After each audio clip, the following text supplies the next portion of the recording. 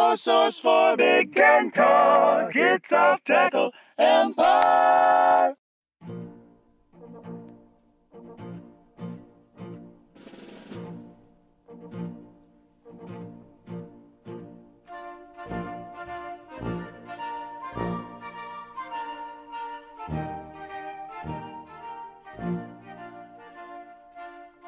Today on Off Tackle Empire, it's soup season, it's hoodie season, it's still construction season because it's the Midwest, it is fall, and we are talking about Big Ten football because you know what other season it is? It's time to make sweeping prognostications about your team that are going to age real poorly in a couple of weeks because they've now played 4 games. Some of us also have enough data to say things that won't age that poorly, but I digress. I'm Steve Braun, also known as Stumpsaurus. You listen to Off Tackle Empire, the affiliate of Off Tackle Empire. I'm with my co-host, Andrew Krzyzewski, and we had some very different sports experiences this weekend because I chose to go to the Detroit City FC game, where I saw the 2-2 variant of the Detroit City FC home game, which was, of course, a draw. The rarest of Detroit City draws. It's the 1-1 variety is by far the most common. Occasionally you get the scoreless draw, which is truly a disheartening thing to watch, especially if your team is way better, which ours usually is when they're playing at home, but it never matters. Because the thing that sucks, I mean, the thing that was cool about the 2-2 is that you get to celebrate goals twice. And also the other team scores twice. Yes. And one of the goals Tulsa scored happened to be a player with a long history against Detroit City, who all of us hate, but you know, that's just sort of the nature of the beast anyway. So I did not go to that. Instead, I went to East Lansing to watch Michigan State, Minnesota. It was a great time. I have no regrets. We'll get to that later. I don't feel like talking about it right now. Well, yes, I did see my team score. So that's true. I left before Michigan State got their garbage time touchdown. So I thought that they were on their way to giving you a loving tribute to your Wisconsin trip. Yeah, because they were at the 3rd and goal there, but that'd be the 38-0, and it had to be 2018. Yeah, it was 2019 because that was the year that Wisconsin started off the year like not getting scored on by anybody. I might have to argue with you on this because, who can say? Because it's immaterial. It was before 2020, so it might as well be ancient history. My road tripper group and I did Wisconsin and Nebraska in consecutive years. That were the last 2 years of the D'Antonio era. I don't remember which was which. I thought Wisconsin was 18, but I could have it backwards. The point is, both those games sucked in entirely different ways. This game was worse than either of them, and I didn't even have to drive 12 hours to get there. So, well, let's first talk about Chattanooga not actually being as much of a threat as I was concerned about. You were such a nervous Nelly for no reason. For no reason? I mean... Yeah, for no reason. For no reason. There was no point in this game where Illinois was seriously threatened. I did put this into my recap because shot. It was 10-0 relatively late in the second quarter. I did put this in my recap shot video over on the Champagne Room. I don't really remember the last time that we played 3 teams of any variety in a season and dominated 3 games the way that we did our non-conference. And that doesn't necessarily say anything about Illinois, but a lot of Illinois teams of the past 10 years would struggle to find a non-conference where they could so thoroughly dominate 3 teams on defense. They've still not been scored on at home. It is very weird that they have chosen to throw the ball when dominating games, but at least if that means they're treating this like a scrimmage to tune up their passing game, good. That's the mentality that you need to have when you're clearly the superior team, which is, again, a position that I'm not accustomed to being in any college football game. So, Illinois, of course, has their entire season coming up in the next 3 weeks because we can draw a pretty reasonable conclusion about the entire thing based on the result of these following games: Wisconsin, Iowa, Minnesota. They're all very similar, and they're all going to be the teams to beat in the West. So, if Illinois can win one of those, I am overjoyed, because that means the bowl game is a lock. Moving on to Big Nude Saturday. It was extreme nudity very early for the Terps as they gave up a touchdown for just for nothing. Showing the entire perineum to the world. the opening kickoff hit Maryland's returner in the face, and Michigan recovered and scored a touchdown 3 seconds in. Truly remarkable. There cannot have been many quicker touchdowns scored by the team kicking off in a game. You can't do it much faster. The crazy thing about that is, at the time, it seemed like oh shit, here we go again. Where it was going to be like, all right, Maryland the first of many, right? Maryland turns into a pumpkin when the count, not even turns to October. But how it ended up being was that score was actually the difference in this game, if you can believe that. Michigan ended up nursing a 4-point lead at halftime. It ended up being a one. Now, they opened up a lead in the second half such that Maryland had to make a bit of a comeback to make it close. But yeah, look, this Michigan defense definitely is not what it was last year. That's plain to see. It is also plain to see, however, that this Michigan offense, especially when they just let Blake Corum have the ball, is very good, capable of scoring on just about anybody and moving the ball more or less at will. Still feels like there's, again, like the funny thing is, if they had gone with their game plan for most of last season in this game and given Corum 20 carries, given CJ Stokes 15 when the game was still competitive, they probably would have put it away a little earlier. Instead, they are trying to iron out the passing game, which I wanted them to do all of last year, and they didn't, and it worked out fine. And this will probably work out fine for them too, because, I'm going to stop my thoughts there. Let it just be said that off-season behavior does not end up having any impact on what happens to you during the season. So, anyway, Blake Corum had a career high in yardage. I think it was the highest single-game rushing total since Denard Robinson was around, and you recall the truly outlandish numbers that he used to put up, albeit mostly against the Western Michigans of the world. This isn't a conference game. No, the record was against UConn. Specifically. Yeah, I'm sure it was. The reason I remember that was because of whose record he erased at UConn. The quarterback that Mike Locksley took there back in 2008, Juice Williams. I couldn't help but think of Mike Locksley being in this position before. And, yeah. It was kind of interesting. So, anyway, the other thing, that mistake early by Maryland to set up Michigan with a touchdown, if not for that, boy, the tenor of this game is very different because you might see you might have seen something like a 13-3 lead late in the second quarter for Maryland. Talia Tagovailoa acquitted himself reasonably well in this game. Played hurt a little bit. Had 2 absolutely backbreaking picks. The one late in the second quarter set up Michigan's touchdown to take the lead before halftime. And then the other one was in the fourth quarter. I believe, let me see exactly when that was. But that turnover late in the second quarter was an absolute killer. The one in the fourth quarter was when the score was 27-19. So very, very. It's hard to say it wasn't a great showing for the Maryland defense because they did force Michigan to punt more times than I think people were expecting. Yeah. But it's hard to really say that it was a good defensive performance when a back went for 243 on you. Yeah, and again, probably could have been more. Michigan definitely used a few of their first half possessions to try to iron some stuff out in the passing game. But yeah, I think it really, from the first time I saw him, it was apparent that Corum was a special talent and was going to do some dangerous things for Michigan.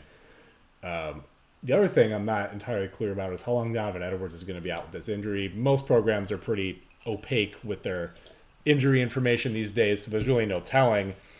But with his backup being a true freshman, a guy who looks decent running the ball between the tackles and CJ Stokes, but they certainly do not have a lightning combination the way that I thought they were going to. So whenever Edwards gets back, there is another gear for this Michigan offense to hit yet.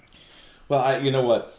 Michigan fans can get plenty of Michigan discussions and content absolutely everywhere on the internet. Let's talk about Maryland for a second, because suddenly the ceiling on this team I mean, with an admirable performance here, suddenly the ceiling of this team looks higher. Again, the defense acquitted itself better than I expected it to. Where do we think this can top out if, the offensive skill players remain healthy? Probably 7 or 8 wins. They still have games left against Ohio State and Penn State. I would not list Michigan State as a cause for concern. They're going to win this Saturday probably pretty easily, they being Maryland. The one thing I am going to take a look at, though, is if there's any meaningful information on injury status here.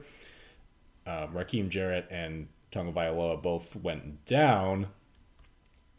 Unclear how their availability is affected. More information available as of post-game yesterday. Certainly, I'd say that for me, Mike Loxley's, I guess, to use a cliched expression, stock is looking up from the beginning of the season. Yeah, maybe so. But honestly, if you're going to have an injury to your starting quarterback, Michigan State's the team you want to be facing right now. Welcome to the world, Billy Edwards. You're going to complete 80% of your passes and probably go for over 400 yards.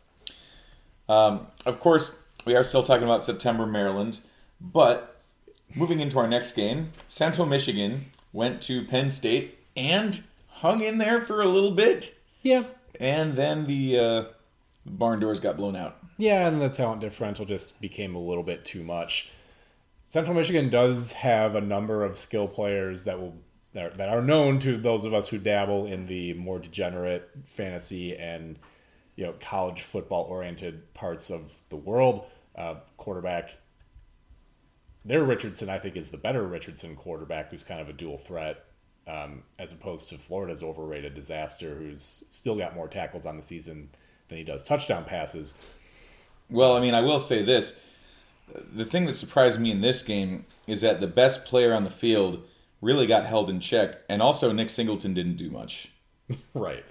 Of course, talking about Lou Nichols, the Lou Canoe. The Lou Canoe, the key to your JMC surge last season. Indeed. I'm doing pretty badly this year, although I did play a Kansas player to much success. We live in strange times. We do indeed. Many players in our league played Georgia's defense against Kent State. And thought that was a good idea. Also of note in this game, former Maryland receiver Carlos Carrier, I think is how you say his name, or Carrier? I don't know. Carrier. He doesn't come off as especially French to me. But anyway, he has transferred to Central to a receiver room that actually already has a couple of options, and he had himself a big game against Penn State. So 11 for 111, but I am more interested in Central Michigan's. Look, I only see him as but I'm going to assume he's a tight end because he's listed at receiver. His name is Noah Koenigsegg. Oh yeah, I've never heard. I mean, that's an H-back name if I've ever heard one. DeWitt, Michigan. All right. In any case, not much more to say about Penn State other than that they put away a MAC team. Yeah, MAC, as we've kind of discussed, is really on the struggle bus as a conference this year. Down this year, they let Central hang around a bit longer than you might have guessed, but it's not the kind of thing that really gives you cause for. It's not like Central Michigan was running for 7 yards a carry or something. Well, and Penn State just faffed around a little bit, and sometimes that'll happen in the night. You can't do full effort, full sharp, maximum efficiency every week. It just doesn't go that way. And Central Michigan did go to Oklahoma State, get a whole bunch of points scored on them, and then kind of caught Oak State napping and came back to within 2 touchdowns, scored a bunch in the second half. They have dudes at the skill positions that can do some stuff if you're not going to be sharp. So good on Penn State for not letting off the gas. Yeah. You know who else didn't let off the gas once the second quarter started was the Cincinnati Bearcats against the Hoosiers, whose magical 3-0 living on a prayer season has reached 3-1. Yeah, I mean, they're technically still tied for the lead in the Big Ten East.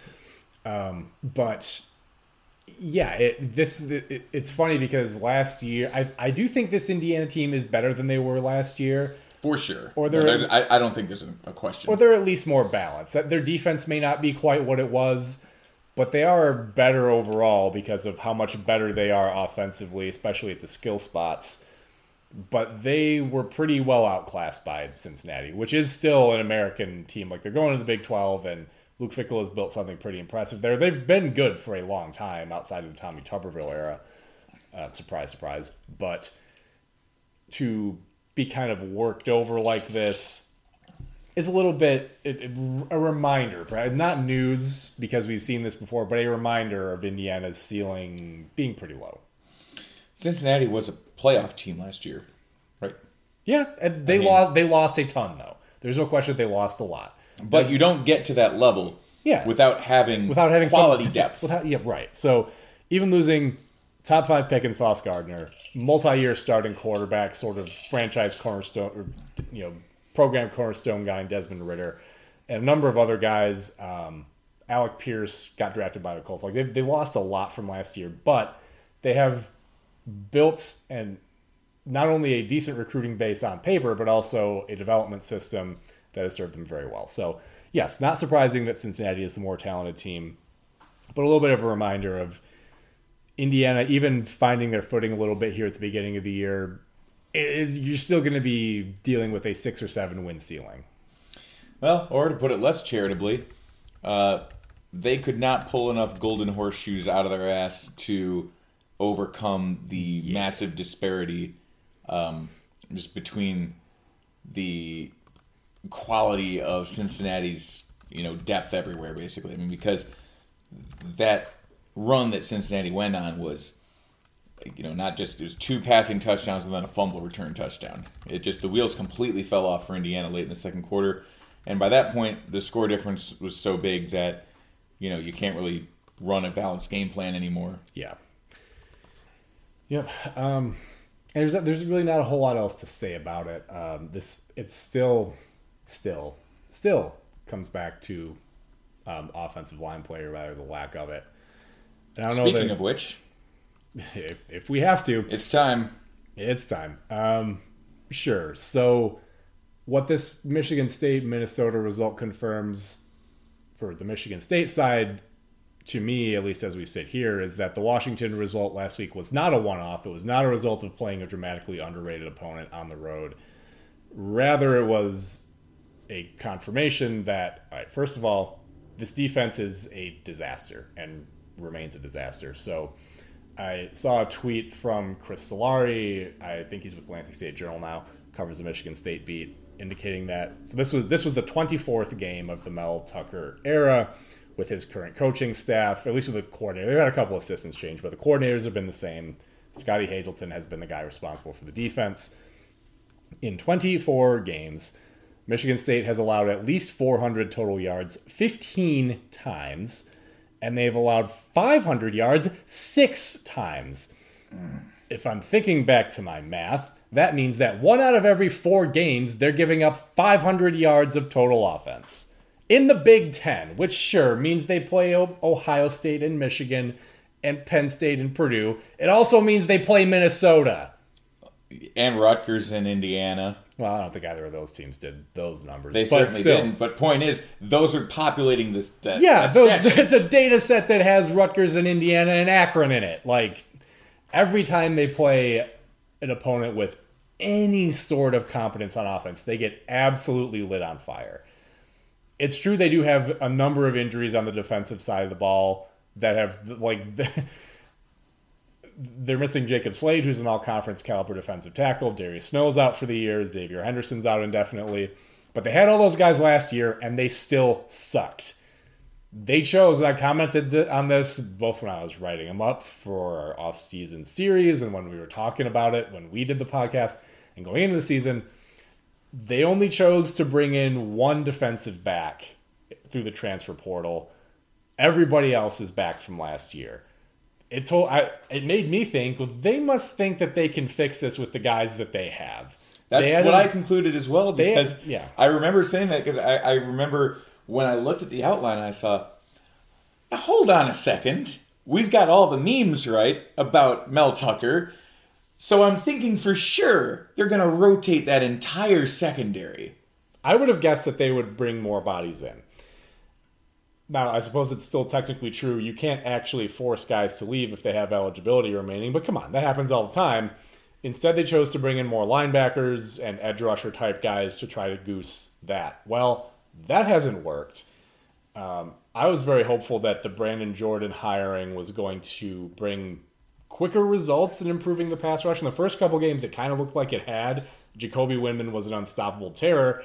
Turned out that was just a function of playing a couple of pretty bad MAC teams. Neither Western Michigan nor Akron has done anything outside of their Michigan State matchups to make you think that those results have any weight at all. So this is still a pass rush that can't put any pressure on the quarterback. Now in consecutive weeks, we've seen Michael Penix and Tanner Morgan look like Peyton Manning throwing against this defense. And it's just so many times in the back end, guys, they do this pattern matching thing that requires basically everybody to make the same read and to make it correctly. It's just not happening. When Tucker was hired, one of the first things that happened, and like the thing that kind of gave me some pause at the time, was almost every corner on the roster transferred. They all left. Oh. And it was like, as much as things did fall apart under D'Antonio late, the guy knew how to find a cornerback. Presumably one or two of those guys would have been decent players with appropriate coaching. They brought in all these transfers, a lot of them from SEC programs. It was like, all right, clearly they're looking for something pretty different here. Or perhaps what happened was they went talking with these corners that were on the roster, showed them kind of what the scheme was going to be, and they went, well, fuck it, I ain't doing that. Well, look, it's a very different scheme. It's a lot more zone. D'Antonio's scheme was a lot of press man with quarters on top of it. So it is a different scheme. But it's just so many times, if the coverage is even anywhere close, these guys don't, none of them know how to play their keys. None of them ever have any idea the pass is coming. Even if they are close enough to a receiver to catch it, to do something about it, which is not often. A lot of the time, guys are wide the hell open. I lost track of how many times Minnesota had receivers on any in-breaking route or tight ends near the middle of the field, wide open every time. And it's baffling how it's still so bad, how they made no adjustments, apparently learned nothing from the Washington game. Against it, and Minnesota is a step down in terms of the offensive skill players on the outside. They're fine, but Washington's guys were way the hell better. Remember, there was one credible threat at receiver that you were really worried about, and he was before hurt. The season, and he was hurt. Yeah, and he's hurt. So that Minnesota still had that kind of success. They got no pressure. Tanner Morgan scrambled for 2 3rd and 10 pluses. I didn't watch much of this game, but I did see the one where he. It looked kind of like he was trying to dive, but he instead kind of deked a linebacker for a first down. And at that point, I kind of knew it felt like it was over. Yeah, and the one thing I have seen is a lot of Michigan State fans longing for the return to the days of the D'Antonio defense. I'm like, no, what you want is the return to the 2012 to 2015 defenses, because after that, they were pretty bad too. It has been a long time since Michigan State had a complete defense. They're generally pretty good against the run. And anyway, enough talk about that. It was a disaster. On the offensive side, this offensive line is still terrible. They've been terrible since, again, about 2014, maybe 2015 at the latest. And a lot of the time, whether it was Connor Cook, whether it was Kenneth Walker, when they've had success, it has been in spite of the offensive line, not because they've gotten any better. It's been one of the 15 to 20 worst Power 5 offensive lines for almost a decade. An offensive line is a thing that takes years to fix. Really. Yeah, and that's really the most discouraging thing is the guys that they've now settled into playing are 4 carryovers from the D'Antonio era and 2 transfers. None of the guys that Tucker and his staff have recruited play real time on the field. They started Brandon Baldwin against Western Michigan. I had thought Horst was hurt. He ended up playing anyway. Haven't seen him since. They kind of missed the 2020 recruiting class, right? Because of when he was brought in? Yes and no. Basically, 2020's recruiting class I attribute to Mark D'Antonio because I think Tucker had the time to sign one dude that he wanted. Right, okay. That's basically what I was asking. Yeah, that guy has already transferred out. So yeah, 2020 was D'Antonio's last recruiting class, yes. But the first couple of classes, you don't expect him to play true freshman, but the guys that they picked, you would sure like to see one of them make this rotation when this line has underwhelmed for so long. And so with that offensive line being so bad, the play calling set them up to fail as well because they spent, like they did against Washington, spent the first couple possessions trying to run between the tackles we can't do that because we don't move any defensive linemen. And then by the time they decide to throw the keys to Peyton Thorne and be like, all right, well, you see if you can fix it. They're down 2 scores. He hasn't, I mean, I can't say that Thorne has been good, but he hasn't been as bad as he's getting credit for. The thing is, they need him to save this team the way Kenneth Walker did, and he's not up for it. It's not fair to ask him to be. Because he's not Kenneth Walker. Nobody is. So what do you think they could reasonably do to... It sounds like what you're talking about with the defense is not something that you can fix over the course of a year. I have no idea. Perhaps more reps could do it, but there's certainly not a change you can make, a button you can flip that can really do anything about that. It's just the guys have to get more reps in the system. And they might never get enough because I saw the same thing happen in my school. Maybe what I have seen proposed by a couple people is they could start playing more cover 1 with basically a single high center fielder, get more guys closer to the line of scrimmage on the intermediate routes that have absolutely lit them on fire, and maybe that would help. I don't know. Do we know if that's a thing that they would actually do, though? I don't know. It's there are hard some to say. coaching staffs that will do those things. There are some that will just say, like, no, this is what we do, and we're going to keep doing it until our guys get it. I will say we're 2 full seasons into disastrous results now, and they have not made that change yet. I don't know what would be about this loss, other than the fact that I will tell you, the fans were booing very early in the game Saturday, because it was such a similar game script to how the Washington game played out, just like in slower motion because Minnesota doesn't take deep shots. Oh yeah, and that's a jarring thing, is that you kind of figured that with the skill guys Washington has, that they're going to be a team that wants to throw the ball. You know that Minnesota does not want to throw the ball. No, they want desperately to not throw the ball. Even from the upper deck on the other side of the stadium, I saw tears in PJ Fleck's eyes as Tanner Morgan marched up and down the field, completing pass after pass. But there was a point at which he was 15 for 18 for 187 yards. Yeah. I'm sitting here thinking, boy, my Syracuse cast-off is going to go balls deep in this secondary. Every quarterback they play, I mean, again, aside from perhaps Rutgers, there is no quarterback left on the schedule who can't light this defense on fire. But all right, so let's talk about this from the Minnesota perspective then. Because of all the things I just laid out about Michigan State, I would caution against reading too much into this. But what is clear at this point, based on this game, their previous results, and also the outcomes from the rest of the division, is that Minnesota is in pole position to win the West. And there's really no question about it. If they don't win the West at this point, given what things look like right now, Fleck should be fired because he's never going to win them anything of significance. It would certainly be a hell of a choke job. They don't play Michigan. They don't play Ohio State. This was supposed to be one of the tougher games on their schedule, and they handled it no problem. Wisconsin looks like trash. Iowa doesn't have an offense. Purdue will screw things up somehow. At this point, honestly, Illinois is the biggest challenge they have. And Illinois fucked it up against Indiana. And that's you already have a loss in hand. So if Minnesota does not win the West by at least a game and by at least 2 games this season, they are never going to. It will be proof positive that Fleck, for whatever his positive, however much they just love him and his goofy acronyms and shit, it would be proof, beyond a shadow of a doubt, that he is never going to win anything of significance. So you may as well move on, because at that point, you're wasting everybody's time. They should win the division. They should win it easily. Very solid across the board. I had a feeling so the thing we mentioned with the offensive line is, oh man, it's difficult to, fix it overnight. Minnesota's 2 transfers on the right side look pretty damn good, especially in pass protection, which was not a thing they were supposed to be any good at. That is a very uncommon thing.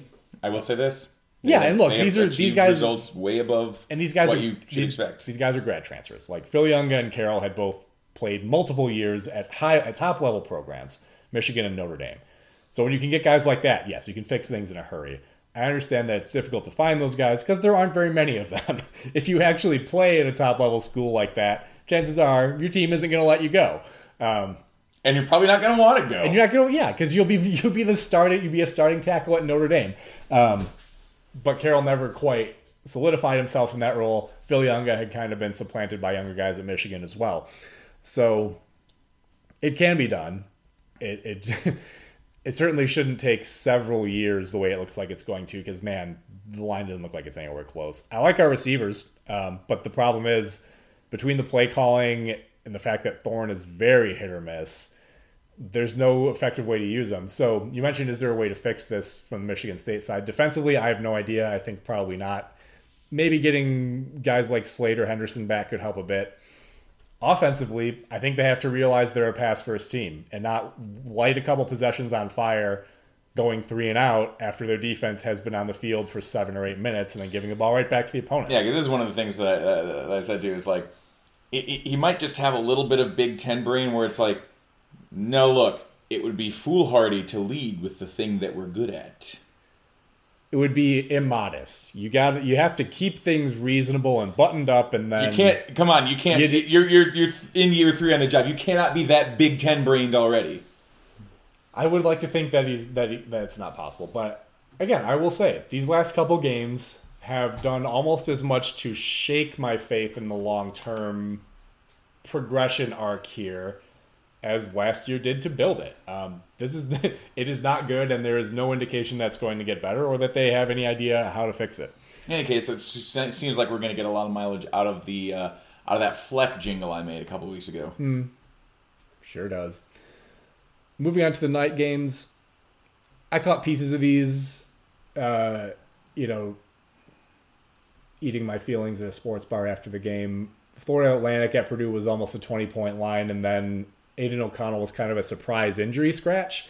And without him, Austin Burton was fine at the wheel, but they definitely lack the verticality that their offense is defined by without O'Connell throwing the ball. That's very clear. Are you? Because I didn't watch that much of this game. I just kind of watched the end of it. I only saw the end as well. But it sounds like you're saying that for both teams, all the passes came within 5 yards of the line of scrimmage. You're saying that you watched the Packers-Bucks game from earlier today. Oh, my God. Where for whatever, Tom Brady, of course, was being Tom Brady, and Aaron Rodgers was like, the only way to beat him is to be Tom Brady, so I'm going to throw 2 yards short of the sticks on 3rd and 4. I will, look, I'm not one to make excuses for Tom Brady. It is true that a lot of his receivers are hurt or suspended for fighting. It is also true that he has receivers because his front office didn't decide to prank him by seeing what he could do if he didn't have any. It is a pretty sick prank, though. You have to admit, it's a pretty sick prank. So anyway, Austin Burton completed 21 of his passes, but only got 166 yards on them. Again, plainly not the same sort of vertical connectivity that Aiden O'Connell has with his receivers.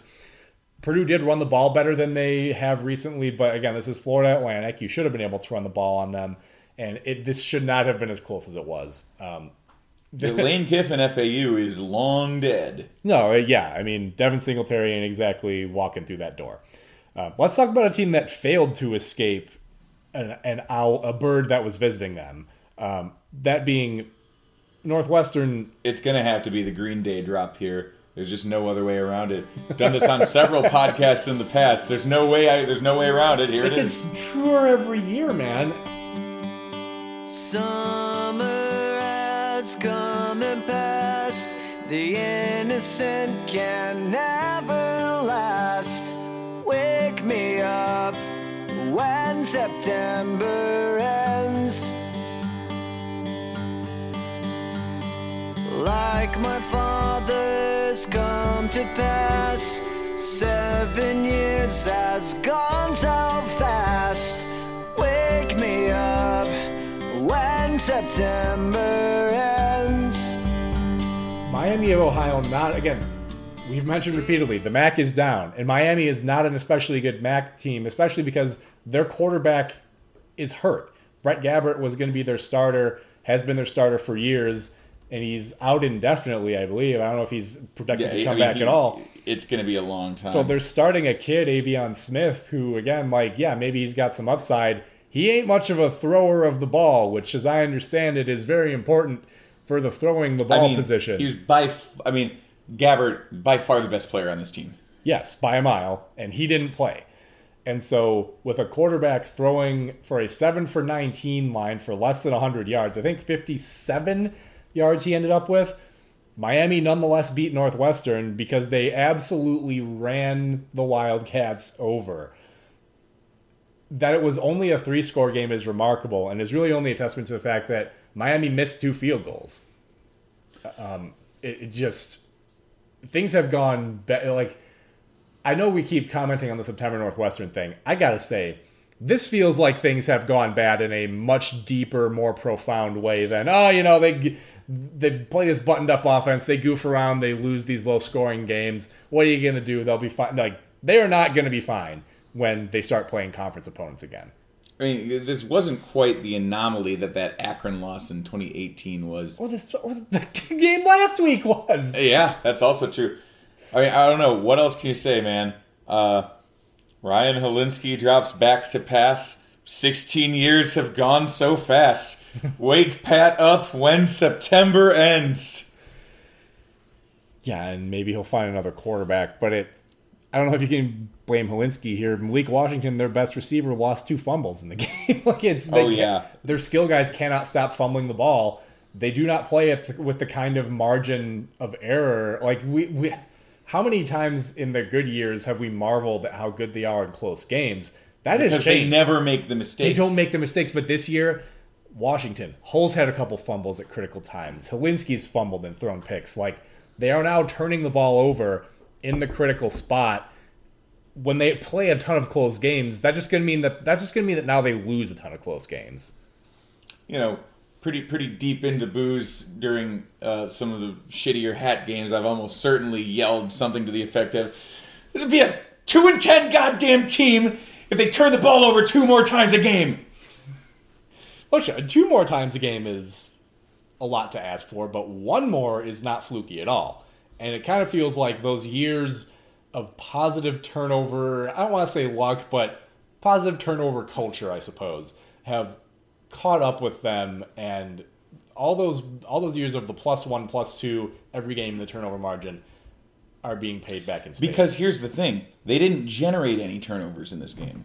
No, not in the traditional sense of fumbles and interceptions. I tend to think of things like missed field goals as being turnovers. Yeah.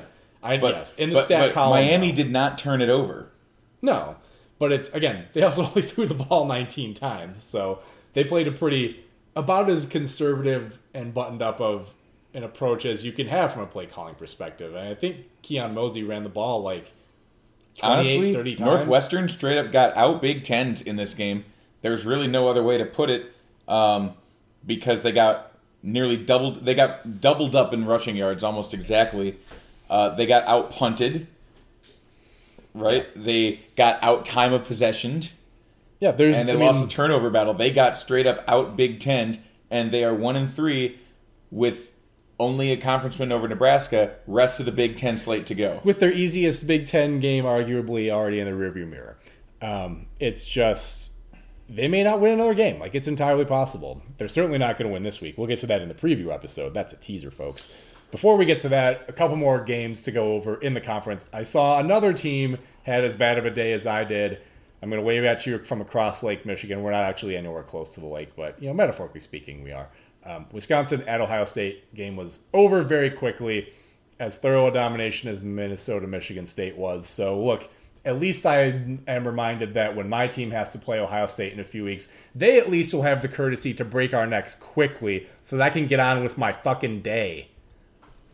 Yeah, it certainly doesn't seem like you'll have any false pretenses about the way that game is going to go. It was 28-0 a couple minutes into the second quarter, and at that point, you can go and rake some leaves. They're falling now.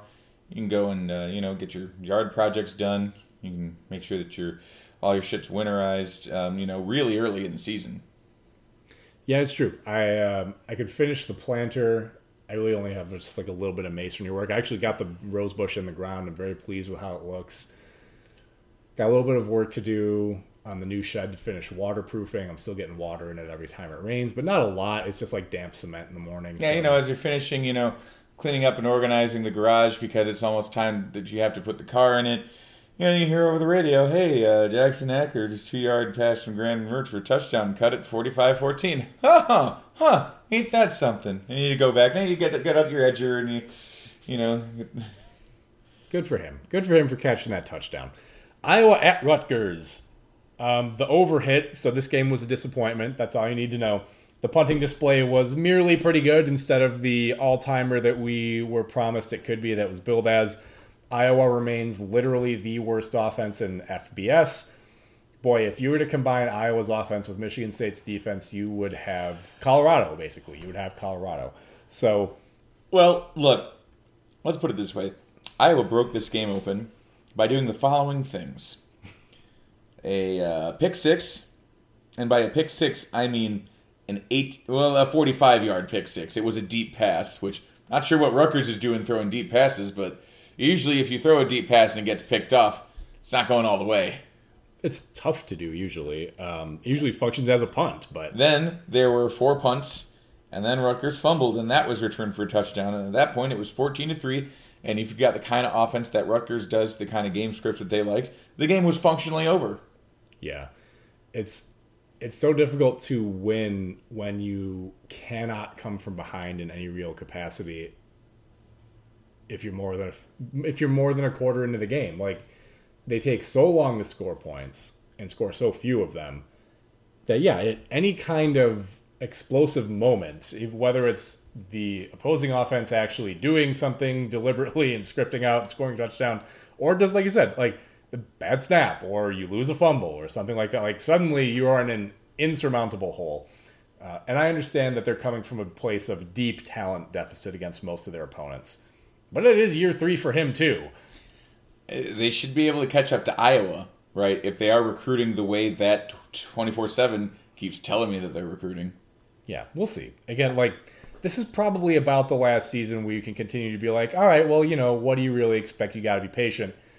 If you get to year 4, it's like, all right, Greg Schiano came in here very confidently and aggressively blustering about, I have a plan, it's the best plan ever, you need to give me all this money and all this control and not ask any questions, just do what I tell you and this is going to work. Okay, you're the only guy who's done that in the modern history of this football program, so I can understand the athletic department being like, let's do it. Not the only No. Can you name the only coach to win a conference title at Rutgers in the last 30 years? No. Kyle Flood.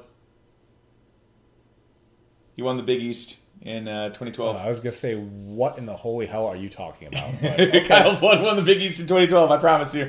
I believe you. Also lost at home to Kent State. No one can prove that didn't happen. Okay, we're running a bit long here. That tends to happen when I have to talk about my team for bad reasons. So we will take a quick spin around the country. Friday night, Syracuse, Virginia was batshit. Multiple changes of possession late. Confirm my suspicion that actually the ACC is not the Big 12. It is now the Pac-12, because that was a classic Pac-12 after dark kind of game. We will see if we still get any enjoyment out of the ACC, because Clemson ended up beating Wake Forest in double overtime. Just such a tragedy. Look, we are in shambles. College football writers and not college football writers, national sports writers like to talk about the things that would be good for college football. Like, for some reason, it's great for college football when Nebraska's really good and Michigan is really good. I'll tell you what's good for college football fans. Clemson losing, because look what happened last year when they were eliminated from, like, they became an afterthought after they lost to Georgia in the... No, they lost to Georgia, and then they lost to NC State. Right. And look how fun the ACC was. It was wild, wild west out there. It was classic Big 12. All these high-flying offenses, for one thing, certainly helped. But in that every team was alive for the conference, every game felt like it actually mattered. You know what happens if Michigan is good and Nebraska is good? The games they play don't matter because they win every game. That's not fun to watch. Yeah, see, and when you're saying it's not just every game matters, it's also every game matters and the defenses are bad and the offenses are good, which means you have these huge swings instead of just, like Saban, like early Saban era SEC, where it's like, just coaches staring at each other from across the sideline in a 10-7 game. Yeah, and it's like Alabama's got a 2-score lead in the second quarter. This is insurmountable. The game's over. Over. Why does anyone want to watch that is our point. So anyway, Boise State continued their absolute disintegration, losing by 3 scores to UTEP. It's hard to get to the top of the mountain as a group of 5 school. It's harder to stay there through multiple coaching turnovers, and it sure doesn't look like Boise is going to be its old self much longer. It is incredible how long they held on. Yeah, 15 years. But ultimately, it was largely due to one coach. Yeah, and I mean that things. That coach was not Dan Hawkins, by the way, Colorado. No, that would be Peterson, and that things continued as reasonably well as they did for a few years after he was gone. Brian Harsin, very much the Mark Helfrich of the situation. Yeah, like the guy who's like, okay, things are still like just bailing water frantically out. Like, okay, we're still floating. Everything's fine. What do you mean you're upset? Why are you upset? Why are you talking about firing me? This boat isn't sinking. Why would you say the boat's sinking as he's like up to his knees in water? The difference, of course, being that Harsin got out before he could be fired. Oh yeah, he jumped into the lifeboat for sure. Yeah, of course, that lifeboat was Auburn football, which is not really the most reliable one. Well, he gets like a 12, 13, whatever million. No, he's going to get a $15 million buyout when he's fired. However, I'd call that a decent lifeboat. He had a stay of execution because, as Auburn fans, of course, always very horny to fire their coach, they played Missouri, who was starting to lose faith in their coach, and this game was 14-0, I think, Auburn. Missouri went and scored 14 points, and then it just kind of got stuck there. It just got completely stuck, and yeah, it was stuck. No, it was 14-0 Auburn first quarter. Second quarter, Missouri scored 14, and then it was a scoreless second half. Yeah, totally scoreless second half. Just brutal game. Missouri had what seemed like a game-winning drive, going all the way down to inside the Auburn 10 to set up a 27-yard game-winning field goal thick, by which I mean they sent out a 260-pound kicker who pushed it to the right, tragically. So then Auburn scored in a field goal in the first overtime. Missouri fumbled it into the end zone on their overtime, which meant that was one of those rare games where both teams' fans are just beside themselves with the result. Mizzou fans, of course, losing their last bit of hope in Eli Drinkwitz as they've had to see Connor Bazelak put together magical drives for Indiana while they don't have a quarterback. And Auburn fans desperately wanting to fire Brian Harsin. To lose every game so they can fire their coach. But then look at what Auburn did after the first quarter and tell me that Brian Harsin wasn't also pretty okay with his $15 million golden parachute. Yeah. He was a man who had accepted his fate. And then it just could not be delivered to him. So anyway, Ohio beat Fordham with 500 yards for each quarterback later. They won 59-52. Otherwise, the MAC continues to struggle, although Northern Illinois had themselves a Lombardi party at Kentucky. Well, that just means they kept the game kind of close for a while. Oh, that's what a Lombardi party is. Hey, that's conference champion Rocky Lombardi to you, sir. Absolutely. The Sun Belt is now where the MAC was 10 years ago as far as the quality of competition, their ability to, pull off upsets of Power 5. But App State is appointment television. Once again, they blew a 28-3 lead to James Madison. There is not a more entertaining team in the country than Appalachian State. Nope. Not at all. Side note, Houston Baptist changed their name to Houston Christian to be more non-denominational, which of course means Baptist, right? The non-denominational Christian churches are always just Baptist. Yeah. But in any case, they haven't scored since they made the name change. Now, would you like to hear the most surprising thing that has ever happened in the history of college football? Chris Kleeman's unranked K-State knocked off a top 10 Oklahoma team. Oh my God, who could ever have possibly predicted that something like this would happen? For the third time in 4 or 5 years? I think he's been there 5 years now. So if I'm not mistaken, they're the only ranked team that he's beaten. Yeah. He just has their number. It's incredible. I've never seen anything quite like it. Now across two coaching staffs, too, so it's a little entertaining. Two fairly different coaching staffs, too. Presumably this is what Nebraska and Scott Frost thought they had with Adrian Martinez as the guy who showed up in this game. Oh, boy, yeah. Adrian Martinez led a game-icing drive and took it in the end zone himself. Yeah. Good for him, by the way. After what he went through in Lincoln, I think he deserves that. Well, what do you think is the difference between his situation in K-State and his situation in Nebraska, and why is the answer coaching? I think I'll leave it at that. If number 7 USC narrowly escapes Corvallis despite the Beaver quarterback throwing 4 interceptions, but it's literally impossible to see the game on any television anywhere, Can the Pac-12 sue Larry Scott and get back all that money they paid him? What a catastrophe. There were no other interesting games on after the 4:30 window ended, more or less. And USC is in a tight game with an Oregon State program that's on the rise, has a dynamic young coach who's improved them they dramatically. really, honestly... And you can't watch it. People who had the Pac-12 network couldn't watch it. Oregon State had him dead to rights. Yeah, there was no way to watch this. And I don't understand what the AP is doing by enabling this behavior, by continuing to vote USC. How would you know how good they were this week? You didn't see them play. We know for sure that none of the voters actually watched this game because you couldn't have. Send a message. Drop them. So, anyway, we're going to conclude with just an observation in the wake of the Middle Tennessee upset of Miami, one of the more stunning upsets of the last decade. I mean, and the manner in which it was delivered. I mean, it was an ass-kicking. It was a wire-to-wire ass-kicking. Yeah, it was not close. Miami scored. Miami started to get their offensive momentum back. And Middle Tennessee just kept fucking scoring. And it's just a quick reminder that when he was at Oregon, Mario Cristobal had Justin Herbert and made him look like, that quarterback's kind of all right. Scored one touchdown against Michigan State in the Red Box Bowl with Justin Herbert. That's what Miami threw the bag at Mario Cristobal for. Oh, and he recruits real good. Like they need a recruiter in the era of NIL. So the observation Doesn't here, that take care of itself?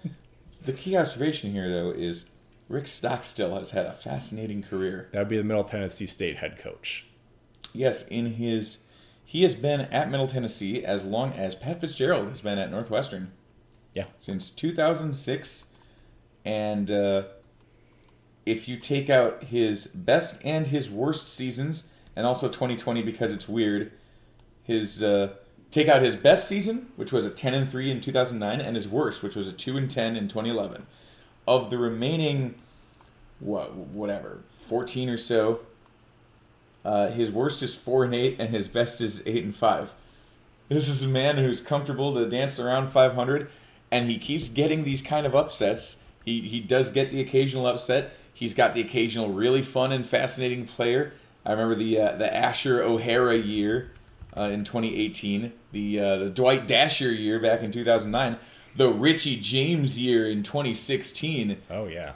Richie James, 2016, them and FAU played a game that scored around 130 points. So this guy's so interesting because he never quite is good enough for a sustained period of time to where he gets poached, but he's obviously never bad enough to get fired. He even survived a period of like 3 or 4 years where his son was the starting quarterback and then just kind of, went to like the next guy who was not related to him, and he just kind of keeps on trucking. Yeah, in modern football, there are not many guys who can occupy that spot in the ecosystem anymore. Even group of 5 schools now tend to get a little antsy if you go a few years and don't really win anything. Middle Tennessee is in Murfreesboro, which is like 45 minutes southeast of Nashville. So it's pretty well in the middle of nowhere.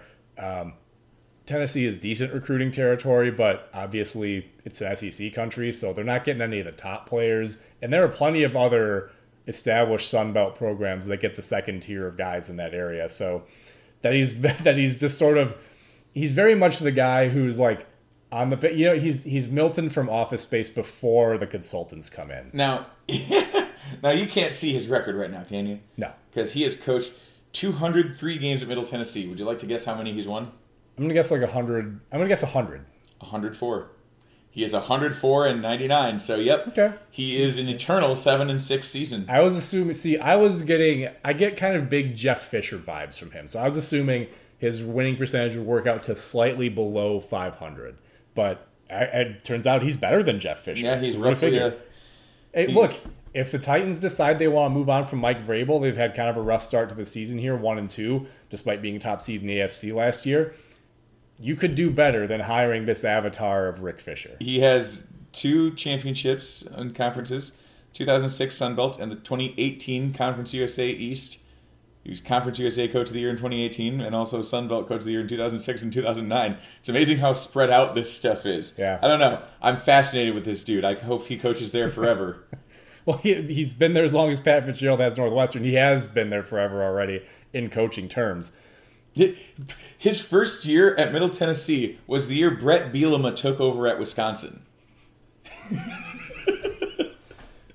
And yet, if you were to ask even very serious college football fans, who was the coach at Middle Tennessee State before this week, I don't think but 5% of them could have told you Stockstill. Maybe some of them would have guessed, like, is it still that guy whose kid was the quarterback? Sock something, whatever his name is. And they might have found their way to it. But in terms of actually being aware of him in this program, no, nobody knew about this until they beat Miami. Yep. Well, I mean, they are the only directional colored Raiders that I was aware of. I did a graph about this or Venn diagram about this a while ago. Yes. The only directional colored Raiders that I was aware of.